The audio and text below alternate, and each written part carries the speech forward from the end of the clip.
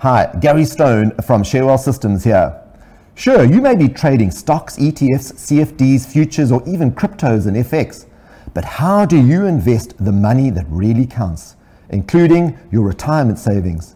Do you do it yourself, or do you feel you lack the strategies and confidence and have instead entrusted your retirement to a managed fund or financial advisor, or to somebody else to grow and protect your biggest investment? Go to sharewellsystems.com and download a case study that dissects a real money portfolio, which has achieved a return of double the ASX 200 accumulation index since January 2016. Sharewell Systems is proudly powering the Spotee Your Call Hour right here on Ticker. Hi, Gary Stone from Sharewell Systems here. Sure, you may be trading stocks, ETFs, CFDs, futures, or even cryptos and FX, but how do you invest the money that really counts, including your retirement savings? Do you do it yourself, or do you feel you lack the strategies and confidence and have instead entrusted your retirement to a managed fund or financial advisor, or to somebody else to grow and protect your biggest investment? Go to sharewellsystems.com and download a case study that dissects a real money portfolio, which has achieved a return of double the ASX 200 accumulation index since January 2016. Sharewell Systems is proudly powering the Spotee Your Call Hour right here on Ticker.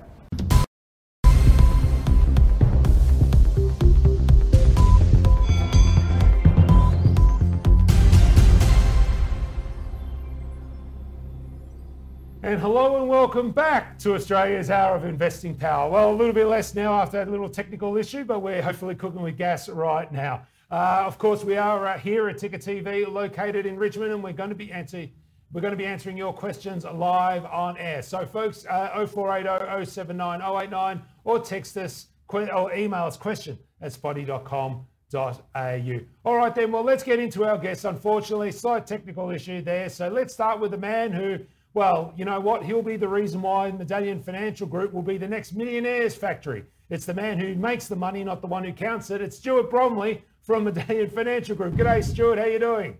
Very good, Elio. Thanks for having me back.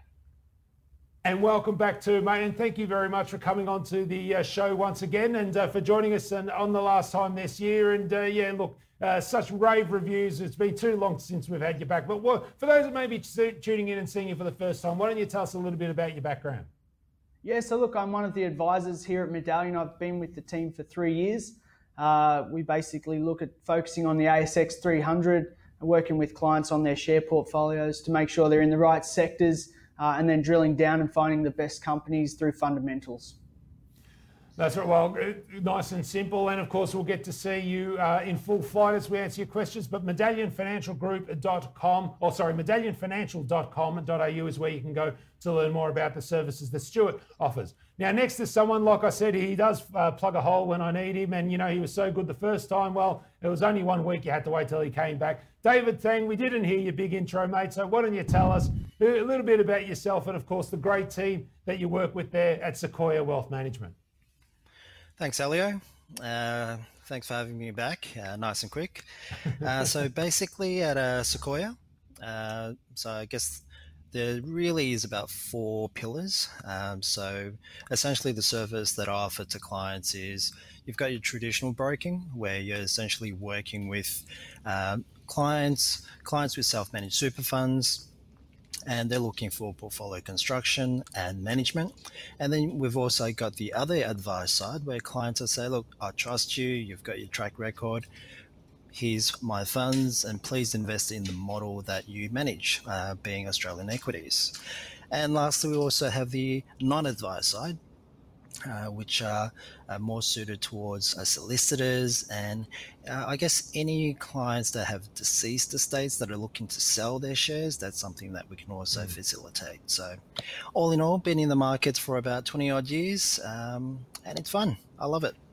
And of course, you're our chart man for today's show. So folks, if you want to know about those key levels, then David from Sequoia Wealth Management is where you want to go. And sequoia.com.au is that website. So we're ready, folks. All we now need are your questions. But before we get started, very important part of the program, and that is that I remind you that in today's show, all the information is of a general nature only. None of it takes into account your personal objectives, situations, or needs, and therefore, should you decide to act on it, you need to do so in light of your own personal circumstances. Past performance is no indicator of future performance, unfortunately, after what was a ripping November. But nonetheless, though, we certainly hope it can continue. And remember, folks, we do try to disclose when we do hold an interest in a stock that we do discuss. However, sometimes in the heat of discussions around stocks and the like, we do forget. So feel free to contact us all directly if there is further clarification that you wish to hear of in regards to any of the stocks discussed. Now, for the next hour, Spotee is proud to be powered by our partners in line, ShareWorld Systems. And since 1995, ShareWorld Systems have helped investors protect and grow their share portfolio with a rules-based investing approach that gives them an edge over others. So if you wish to learn more about the team powering our spotlight and how you too can be the tortoise and win the race of investing life, then please go to the website shareworldsystems.com and be sure to read all the relevant information on screen before making any investment decisions. Well, the market always continues to surprise. Well, surprise because some people thought it might go down, but let's face it, the market only ever goes up. Currently, as we're going to air, the All Ordinaries up 0.88%, the XJO up 0.95%, so it looks like the big guys are doing the heavy lifting today. Gentlemen, I want to talk about the main topic of today, and let's face it, while we were on the show, actually, the news came out in regards to that tweet that came through from one of the, or through an official that was working with a Chinese department. To date, as we've got to air, there's been no retractment or the like from anyone in the Chinese government. Not surprising, of course, because maintaining face is one of those key cultural issues. But nonetheless, it has raised the question. We've known for a few months that everyone's been sort of reduced or has this eye towards reducing their reliance on China in regards to the supply chain. We now know, of course, that the demand chain is also just as important with regards to Treasury wines. So, Stuart, I'm going to open up with you here in this regard. You know, does this latest escalation that we've seen really change the game for a number of companies that have a heavy reliance on China as a major customer? Yeah, look, I think it is a major issue. They're our largest trading partner by some way, so the impacts could potentially be enormous. If you look, we're almost double our largest trading partner they are. So ahead of anyone else. Their initial bans and embargoes look like they'd been designed to send a message to Australia to fall in line. And they started to look at things like coal, wool, barley, alcoholic beverages now. But if they continue that decoupling, it could move across to these other commodity areas. You've got iron ore, gas, gold, all these could come under pressure, but also tourism. International students could all be hit as well. So there's a lot of concern for us, and the way we're looking at this is say, well, look, we don't necessarily want to be in companies that have that heavy reliance on China anymore, just while we see what plays out, and we can reassess that once things hopefully calm down. Yeah, that's right. I mean, you know, it's not like you're saying goodbye forever, but being prudent a little bit and watching your overall exposure. In that last sentence where you rattle off some of those industries, you want to be a little bit frightened there, folks, because they are effectively three of our largest that you rattle in the one breath and have the potential to be at risk. So, David, obviously, lots of people, it's making its way through the headline news, of course, which means it makes its way into investor psyche. Are you seeing any sort of change in behaviour, or have the boffins that are sitting there at Sequoia changed their stance somewhat to just be a little bit more risk averse, or is it simply still a case, as many investors had been up until this point, well, that's just part of doing business with China? Look, it's a very interesting one, Elio, and being Chinese myself, you're spot on there with face, and I think that's a crucial thing, and I don't think the Chinese are going to back down too easily. Now, I guess in terms of in terms of ASX listed companies that do have a leverage towards the Chinese consumer, like those companies they are probably going to do it fairly tough over the short term. And I do agree with Stuart. the likes of Treasury Wine, I think, it's a tough one. They did rebound quite nicely after the vaccine, and they've just come off, right off once again. So I think over the short term, risks are definitely there. So it's one that I would basically look to lighten exposure. But that being said, look, I still like A2 Milk. I think the runway is pretty decent there over the longer term. And the fundamentals look pretty good, technicals look pretty good. So I think all in all, you can reduce your position sizing for just to mitigate the risk factor there. Yeah, although I did notice McPherson's even came out with an update today saying that sales at Singles Day weren't as strong as what they'd anticipated, and now they're stuck with a whole bunch of moisturisers from their Dr. Lewin, I think it is, their Lewin product. So whether that's related or not, we just don't know. But obviously it's going to be the major issue, I think, that will dominate most investors' psyche leading to the end of this calendar year, and will be far and away more important than who was going to win the US election. All right then, gentlemen, it's time for us to go into client questions, and we've got ourselves another video questions to open up proceedings today. So take a bit of get your popcorn and take it away, Mike. Hi, Elio and Frank. I'm looking to get some analysis on a few stocks that have piqued my interest as of late. The first two are looking pretty tip-top technically, and I'm looking for some fundamental analysis to see if I can turn these trades into some investments. So that is AMS and XF1. The other two I actually quite like fundamentally, but I'm unsure of the technical levels, and those two are KSL and WGX. Thanks. Cheers.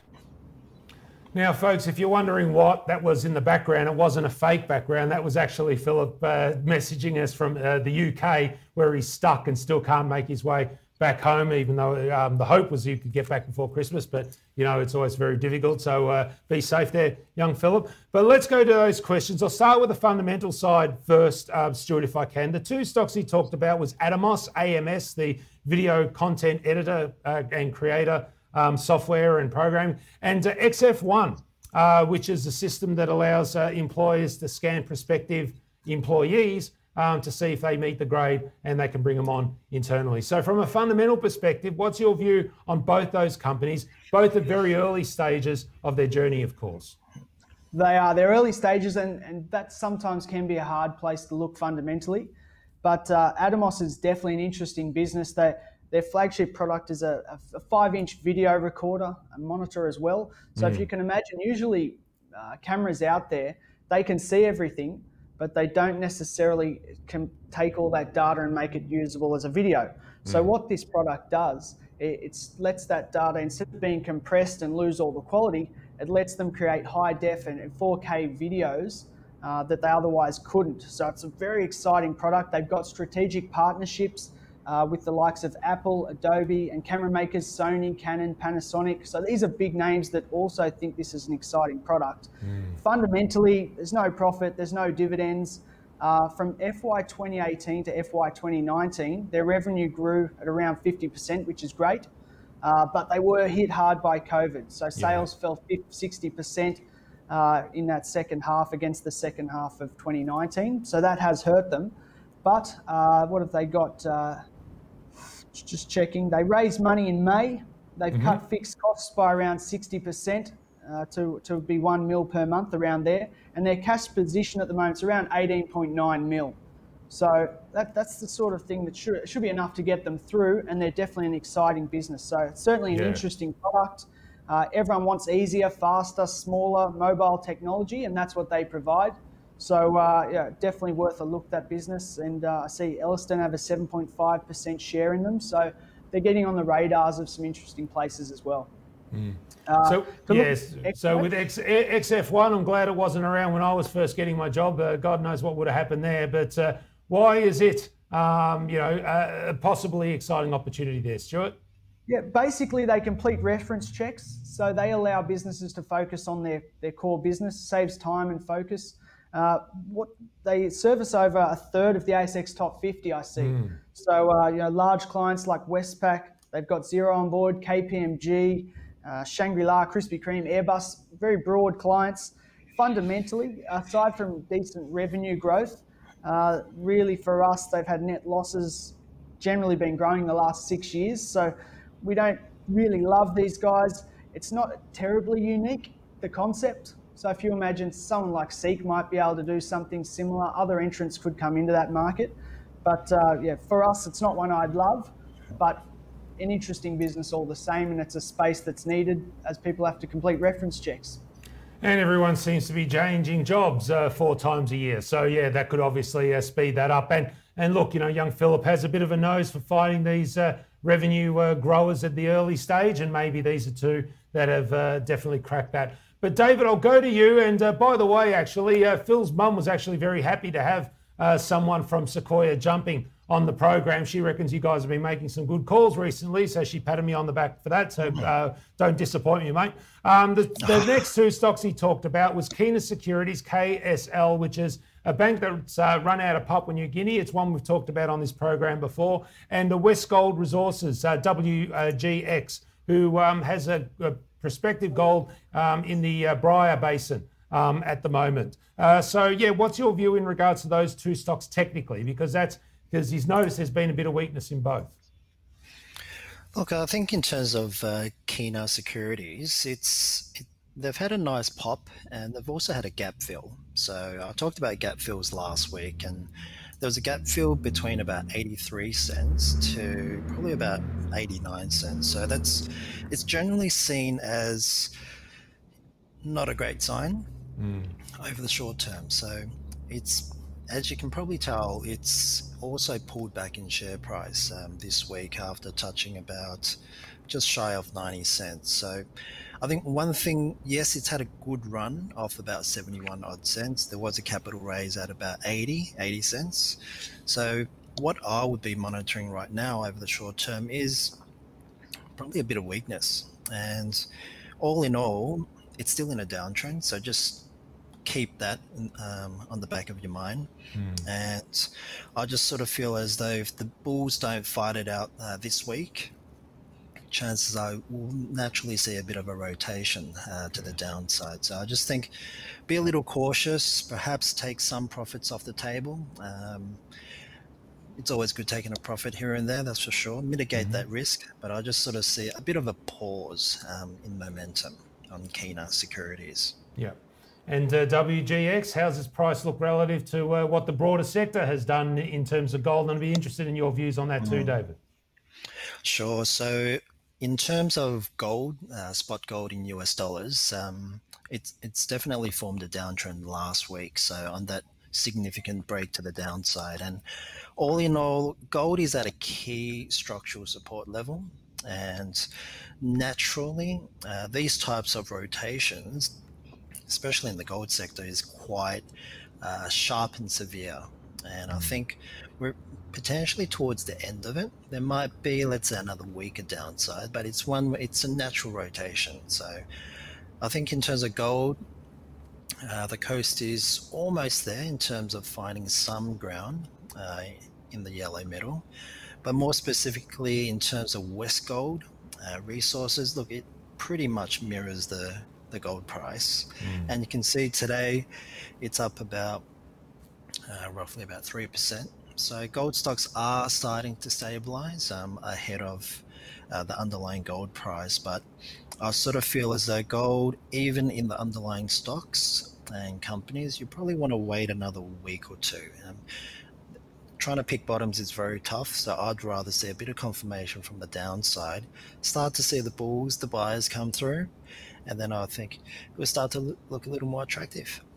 Yeah, I mean, the drilling at Fortnum is looking good, but it is beholden to the gold price at the moment. And I think that's been more the case rather than anything fundamental related to the business. So hopefully that answers your questions, Philip. Look, Stuart, no one from Medallion Financial Group comes on this show and doesn't get asked this question. So I'll ask it before everyone jumps in. It's in regards to Wellmo Software, ELO, of course. It's a business that you guys know very, very well. Since you were last on and you were asked about it, the price has had a bit of a rally since then. So I'll preempt everyone's question and ask you, do you think it's all still on track, notwithstanding the fact that everything seems to be reopening and eventually we're going to have to start making our way back to the office? So we can already see you've already done that.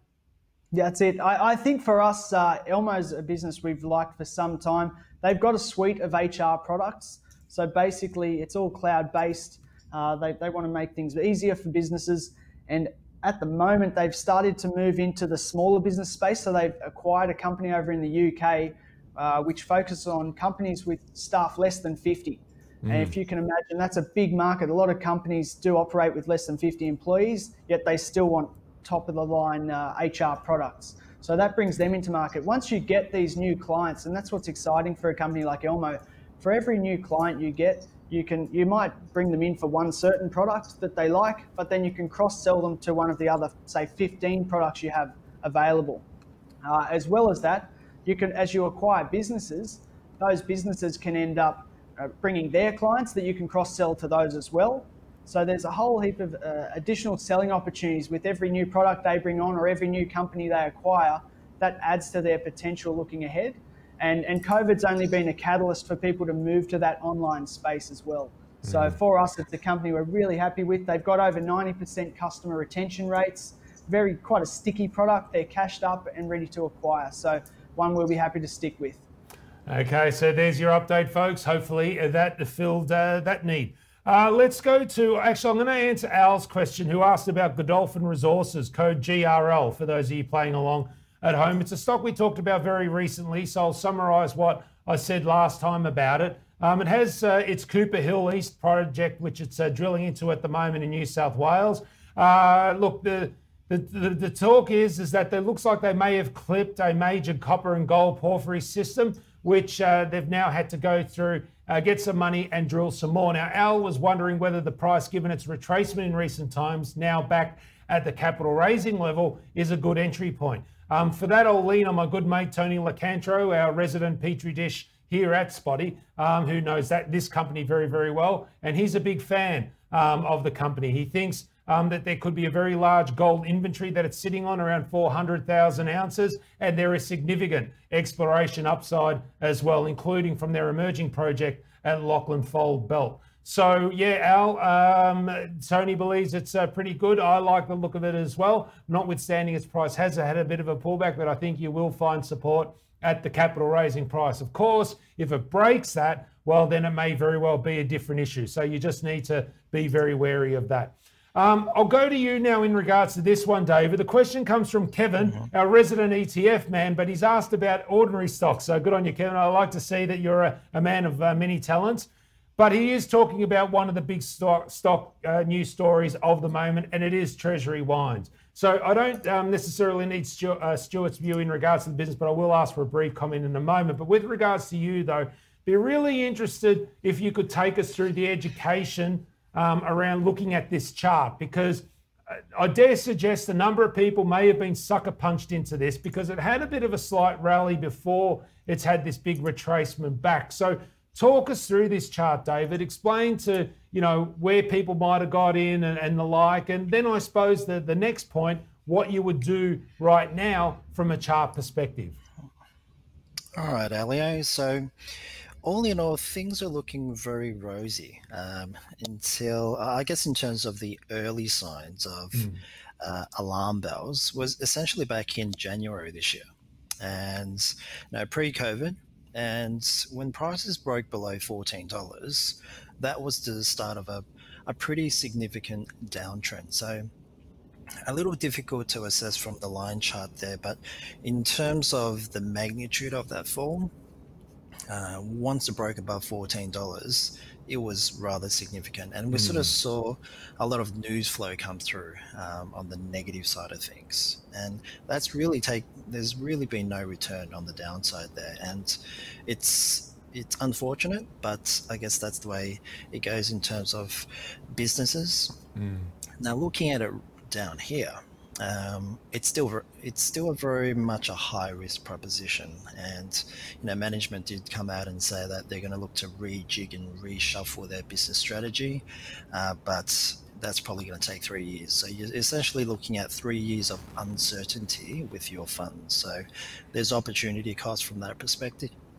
But all in all, like if I look at it from a technical perspective right now and where we'd likely go over the next, let's say, 3 months or so, you have major key support down at $7.86.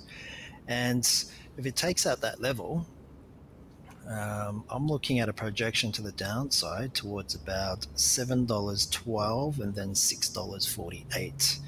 And so all in all, long term, short term, medium term, whatever term you look at, it's downwards, very, very high risk. And it's just one way. Look, if you want to play that China facing sector, I'd stick to A2 milk. I just think Treasury wine, there's just a little too much risk there. Okay, well, Stuart, 30% of their earnings come from China, and it's not like it's been a smooth relationship for some time. I mean, there was the talk that there was much of it sitting on the docks and a whole range of other issues that have occurred with it.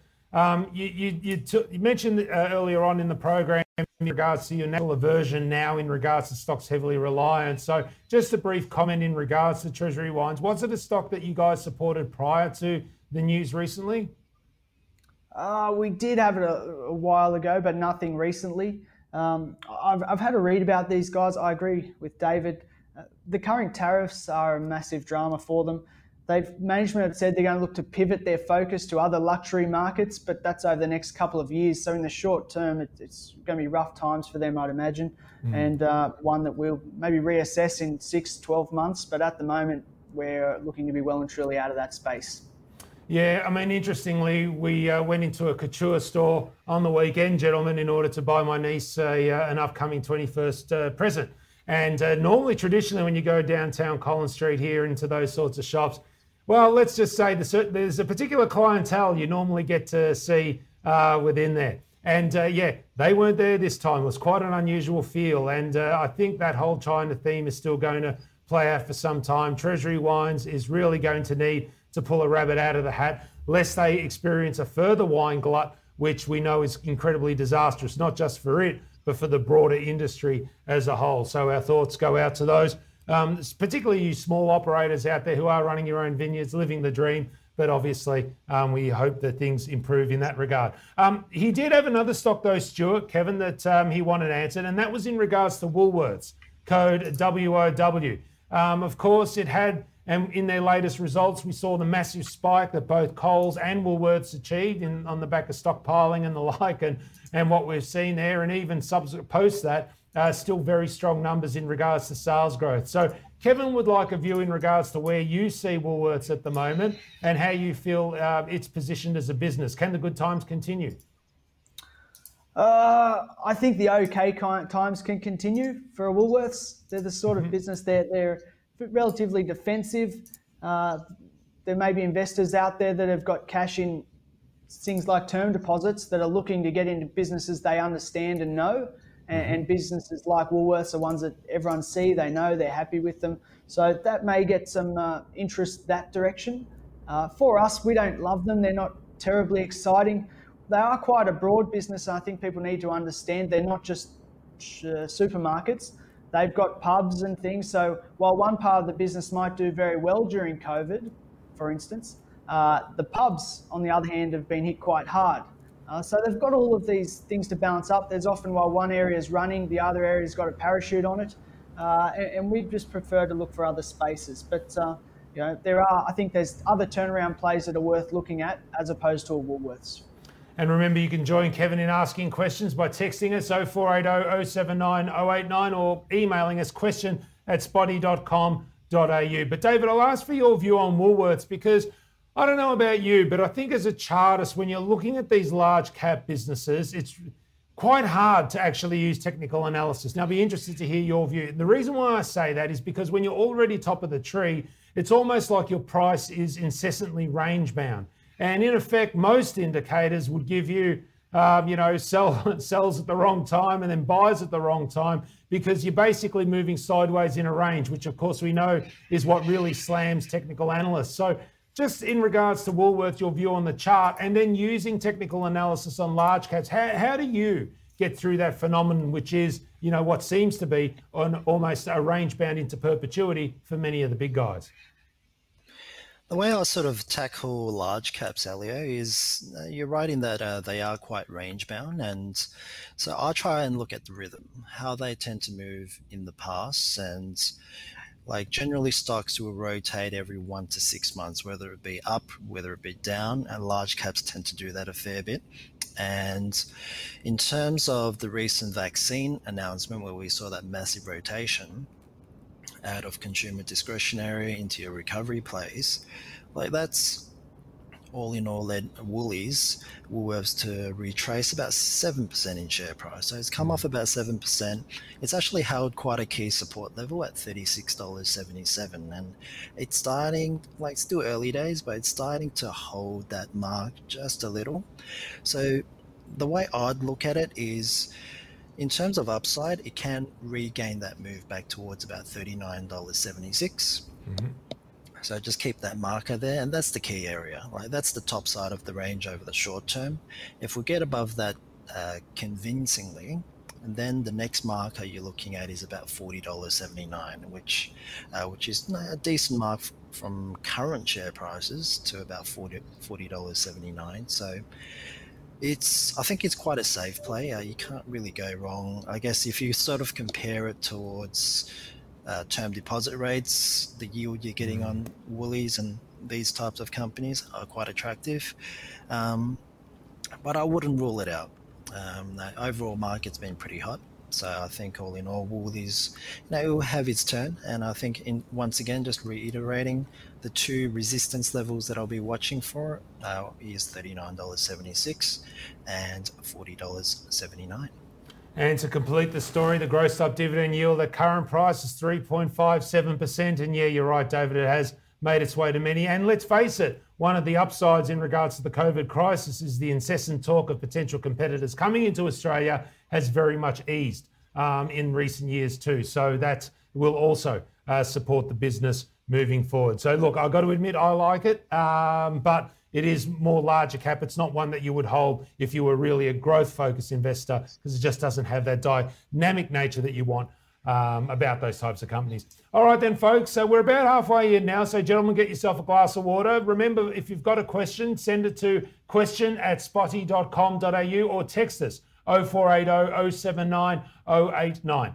Remember the website, spotee.com.au, which is where you can go and watch all the past episodes. And you can also tune in to replays on your favorite podcast channel, where you can speed it up and listen to us sounding like chipmunks. Now, we continue with our exploration of the 16 traits of successful investing that our great supporters at Share Wealth Systems have made available to all viewers at Spotee. And today we talk about why you need to invest in yourself first. Now, those of us who have been doing this thing for quite a while, well, let's just call it a long time now, will tell you that the best investment that we ever made was in ourselves. Investment in our knowledge and in the time required to become skilled in this dark art known as investing. Because if you want to learn how to fish in order to feed your family for a lifetime, then we need to pause from the daily grind. We need to listen to what people are telling us, and we also need to be and practice what it takes to get into a routine in order to think methodically about all our investment decisions. And here is the secret, folks. Empowering yourself through knowledge, through new skills, will always be the greatest investment that you will ever make. So go to the website 16 Traits, that's 16traits.com, to learn why investing in yourself is the greatest investment of all. Okay then, gentlemen, back from our halftime break. As we go to air, the market currently, just having a look, the All Ordinary's up 0.88% still. Oh no, hang on a tick, that's not been refreshed on my system, so bear with me a moment, folks, as we get that up and running. There we are, the All Ordinary's now, still same amount actually. There you go, press refresh and it gave me the same result. There you go. Either way, it's a great day to be an investor. So let's get back into the questions, gentlemen, and I'll start with you, Stuart, in regards to Telstra, TLS. Interesting business, obviously, had been touching multi-year lows until Mr. Penn, in his sort of custom moment, has basically put the flag in the sand and said, right, this is what I stand for, which is effectively breaking up the business into 3 separate segments to make them more valuable as standalone entities. So share price bounced on that, but it seems to be coming back, unfortunately. It's now at around $3.10, I think, as we go to air. What's your view in regards to the mighty Telstra? Well, two things. One, the business as a whole and where you think it's headed. And do you think it was a good decision or good strategic decision to break up this business, to value it at some parts? Yeah, I think it's probably a good short-term idea for them. They were on the nose. People are disappointed in Telstra for many years now. It's a very competitive space that's growing fast. You've got a lot of lower cost providers in that space. I think it's a good move for us. We'd rather be out of Telstra, enjoy the slight clawback that it's had off that news and be done with it if you held it. Really, I watch a company like Telstra. If you can go and get a plan from someone else at a far lower price, people are going to probably do that. In the past, they were the only ones that could provide the good service in certain areas, but that level from other competitors is lifting. Yep. And it's just not a space that we generally love overall. If we do look at that space, we'd rather look at a Chorus over in New Zealand or Vocus, TPG. We probably prefer those more than Telstra. When the best news about a company is that it's setting itself up to be able to be broken up, probably isn't the best news really in the end. Just to say, well, we can split it up now so it's a better business overall. It's not something we'd buy based on. Yeah, I know that. And look, you'd probably want to see some evidence there. I think the move strategically, though, makes sense. I mean, David, its price since that pop has pretty much gone sideways since then.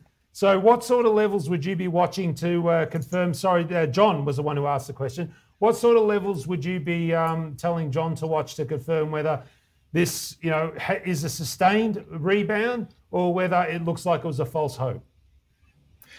Elio, it's a Telstra. Telstra is one where as soon as I speak to clients with, there's a don't stop, no more. Yeah, they don't want to hear it. Yeah, it's the denial. It's the head in the sand. I know. Yes, I know that for sure. It's an interesting one. Like Telstra, I've noticed when it looks ugly, that's when you sort of got to pick it up.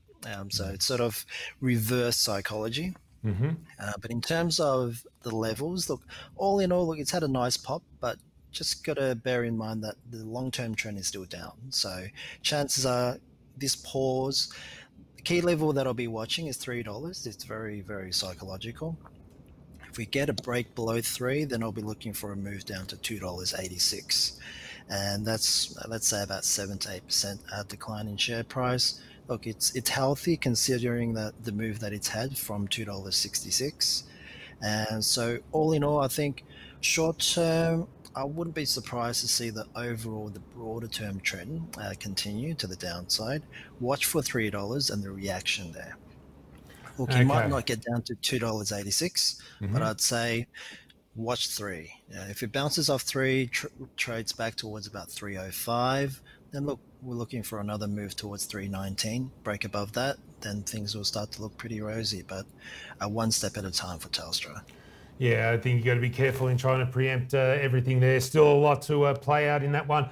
Spirit Telecom, ST1, and Unity Group, UWL, are my two in the space for what it's worth, John.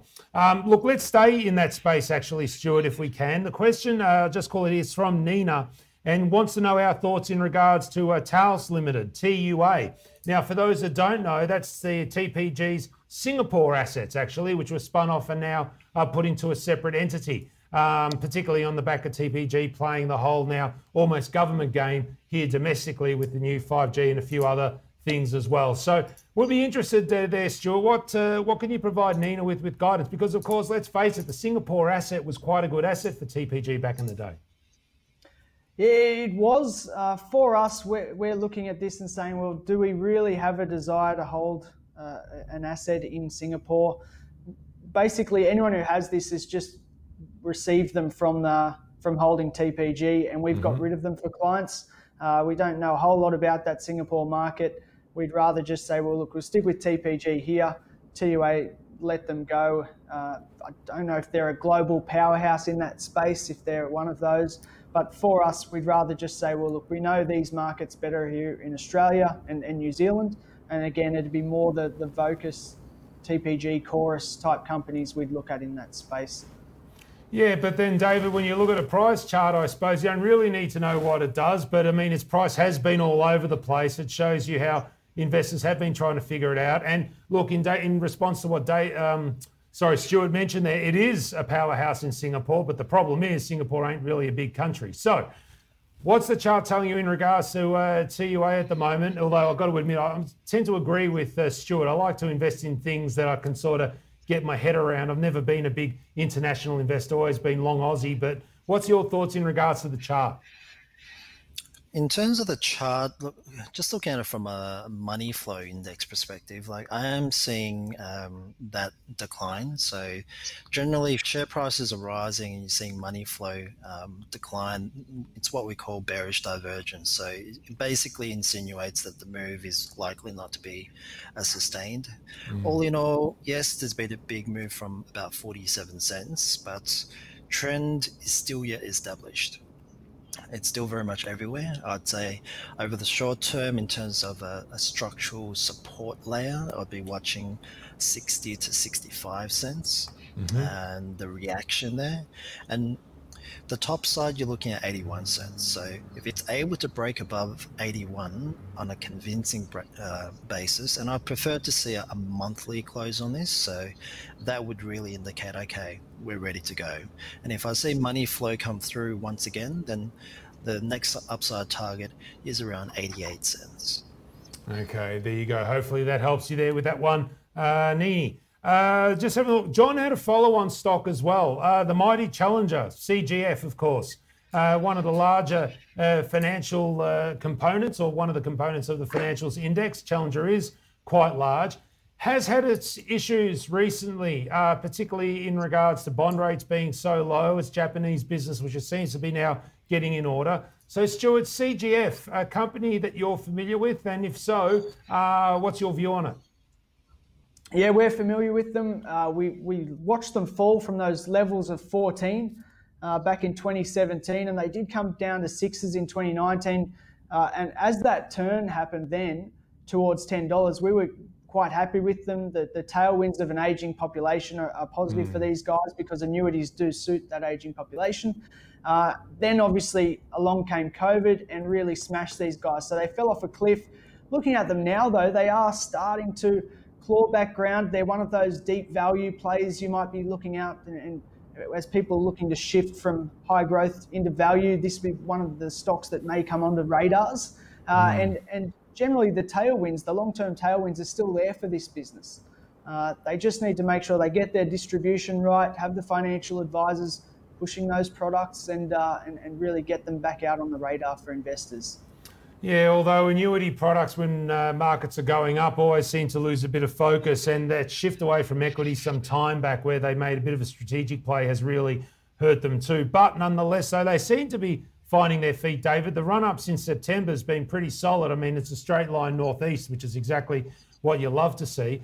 What sort of levels could possibly prove to be its next resistance point? And if it ever does decide to retrace, where might some support be found?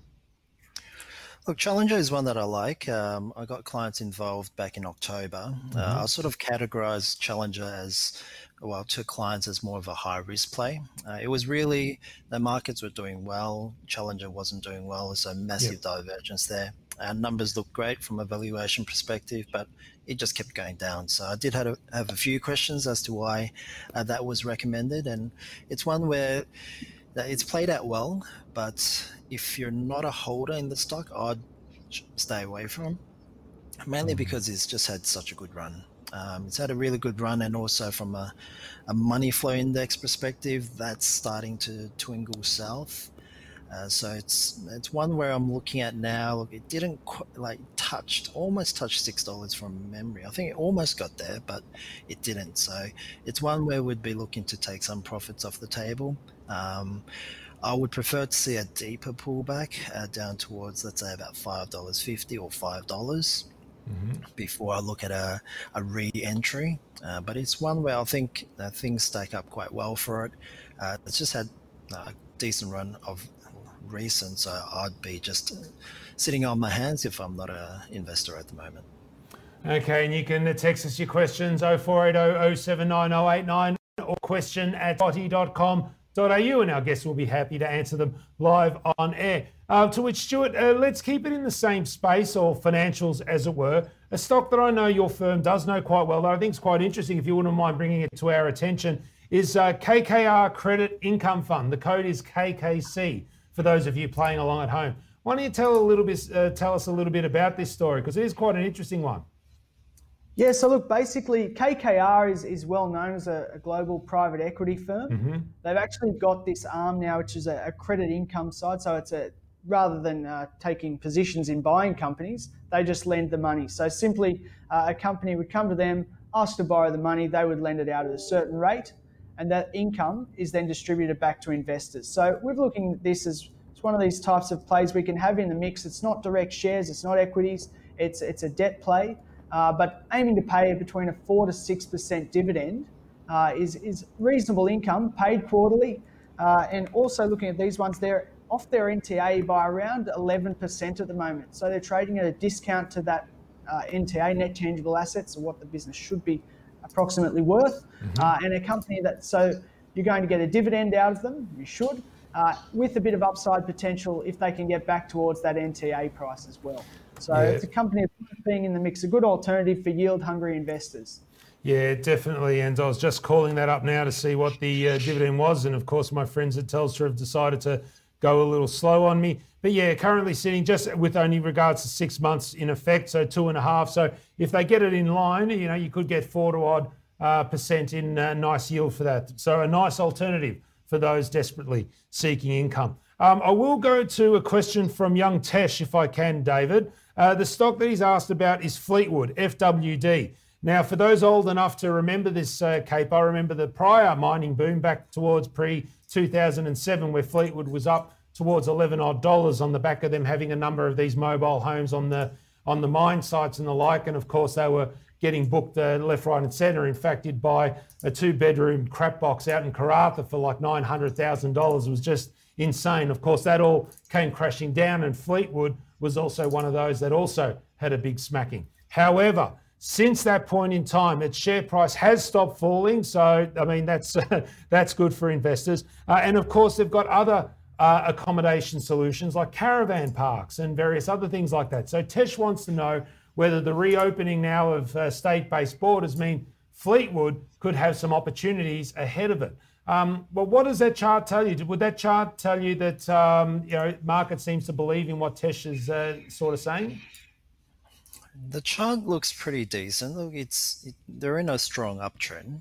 They've had a good run over the last 3 weeks, but just looking at the rhythm of Fleetwood. Now, the last time we had a big move was back in August, around August, for about 3 weeks, and that move was about 41% increase in share price. So if I look at the rhythm and I clone that move to the upside, I'm looking at a price target of around 69 cents. Oh, sorry, not 69 cents. A bit low, mate. $2.40. $2.40, just to scare everyone a little. It's more a 69-cent move in share price, so apologies there. So it looks pretty good. It's had a good run, but I think broader term, there is scale for it to push a little harder to the upside. So I think it looks all right. Yeah, pretty decent. Okay, then. So hopefully that answers your question there, Tesh. And yeah, look, I think Simon Bond is from Morgan's Financial, who's on the show, is also a big believer in a lot of these mobile accommodation and home places at the moment. So therefore, he's backing it. And I dare suggest Fleetwood would be one of those companies in that same sort of light as borders reopen and we can all go on holiday again. All right then, gentlemen, it's time for us to now see the light. It's proudly brought to you, of course, by our partners in light at Macro Capital. Macro Capital gives you everything you need to discover, analyse and execute on investment opportunities. This is why they're one of Australia's leading research houses, and share advisors, helping everyday investors shine a light on financial markets to help you navigate them with confidence. Now head to the website macro.com.au. Now macro is macro.com.au to find out more how they help investors every single day. All right then, Stuart, it's time for you to step up to the plate and take the first swing at See the Light. Now, of course, remember, folks, these are not intended to be buy recommendations per se. You're just going to sit there, listen attentively, and then decide whether the stock aligns with your own personal investment objective and tolerance to risk. So take it away, Stuart. What 2 stocks do you want to talk about today? Yeah, so the first one is PolyNovo. We've loved this company for some time. It's a technology that was spun out of the CSIRO. Basically, it's a biodegradable polymer which seals large wounds and burns and then makes the area ready for a skin graft. So they've just got record sales, or consistently making record sales in the US, even through COVID. They're also spending very heavily to move into the hernia space over in the US, and that's expected to be, I believe, mid to late next year. They'll be in there. Recent positive news has seen their share price up around 30% over November, so they are on the move, but they're only just around now back to where they were pre-COVID. So if you say, okay, well, in the period since COVID came along to now, the business has improved. They've hit record sales. They've moved into new markets. So it's a company that we're still happy to back. Just recently, they've announced moving into Belgium, Netherlands, Luxembourg, and Sweden. That's on top of Germany, Switzerland, and Austria, where they already were. So that's through the same distributor. But the US is a big market for them. And they're also obviously spending heavily in that hernia space. So for us, it's a very early stage in something that could be quite amazing. And just today, I think they've hit their record highs. So very happy to stick with that one. The second one is Audinate. Now, they're a global leader in digital audio technology, audio networking. So it's a transformational shift from analog. So if you imagine spaghetti cables with audio, instead of that, you're now running it through a digital system, so through computers rather than analog. With these guys, they're being adopted by the manufacturers 8 times faster than their nearest competitors. So their customers are actually the likes of Sony, Bose, Yamaha. As these guys develop their products, they're including Dante, which is owned by Audinate, in their systems, and then they're rolling those out. So it doesn't matter who the end user actually chooses, they're still getting some Dante product out the door. So it's a great play. For us, it's one of the closest things we can see to a monopoly, the way they're growing so quickly and being included in those products from the manufacturers. So for us, it's a space that's set to triple over the next few years, and one we're very happy to be involved with. Yeah, and finding its feet after a pretty tough period. So, David, what 2 stocks do you want to help us see the light on that we're going to listen attentively to, and then do our own research as to whether they align with our investment objectives and tolerance to risk? So the 2 stocks that I have, Elio, hasn't really changed from last week. So the first one is Bravura Solutions. Yep. Stock code is BVS. Very much unloved. It's been under pressure for a while now. And really on the back of the market was expecting a 10% lift in earnings financial year 21, but they came out and said probably a 0% lift, and the stock got hit pretty hard. I think about 30% all in all. So I think it still looks pretty good valuation wise. Forward looking, you're looking at about $3.80 to $4.10, and also net cash of about 100 mil in the bank. Technically looks pretty good. Now, I like looking for companies that have been underperforming the market for a reason. Who really knows, right? But the fact that it's been underperforming, and it's been over the last 2 weeks, it's been ticking its head slowly higher, up 2% a day, starting to regain traction. So Bravura I do like for being unloved. Now, the other company that I do like is in the smaller cap side of things. They're called Zelera Therapeutics. Stock code is ZLD. So they provide medicinal treatment for autism and insomnia. Australian-based company, but they're focused in the US. So the first sort of state that they're looking at is Louisiana, and they're looking to really penetrate on a global scale. So they're going to really expand through the US. Then the next target market is Australia and Germany. And the 12-month forward valuation on this is roughly about 14 cents. So pretty decent in terms of potential capital appreciation. And at their most recent presentation, they did mention that there's a few more deals in the pipeline for 2021. And of course, they have to say that, but I think they do have a few more coming. So they're the two of my picks, Elio. Yeah, ZLD, BVS are the 2 stocks from David. And then from Stuart, we've got 88 and Polynovo, PNV, of course. Great business there. Our See the Light segment, powered by Macro Capital, your complete solution for stock market research, advice and trade execution. Go to the website, macro, spotee.com.au to learn more. Now, gentlemen, given that this is both your last appearance this calendar year, one of the final question that I'd like to ask both of you, and that I'm asking all the guests, is after what's been an astonishing and amazing 2020, I don't think anyone could have picked this, so we're not going to try to predict any price levels or anything like that. But Stuart, I'll start with you.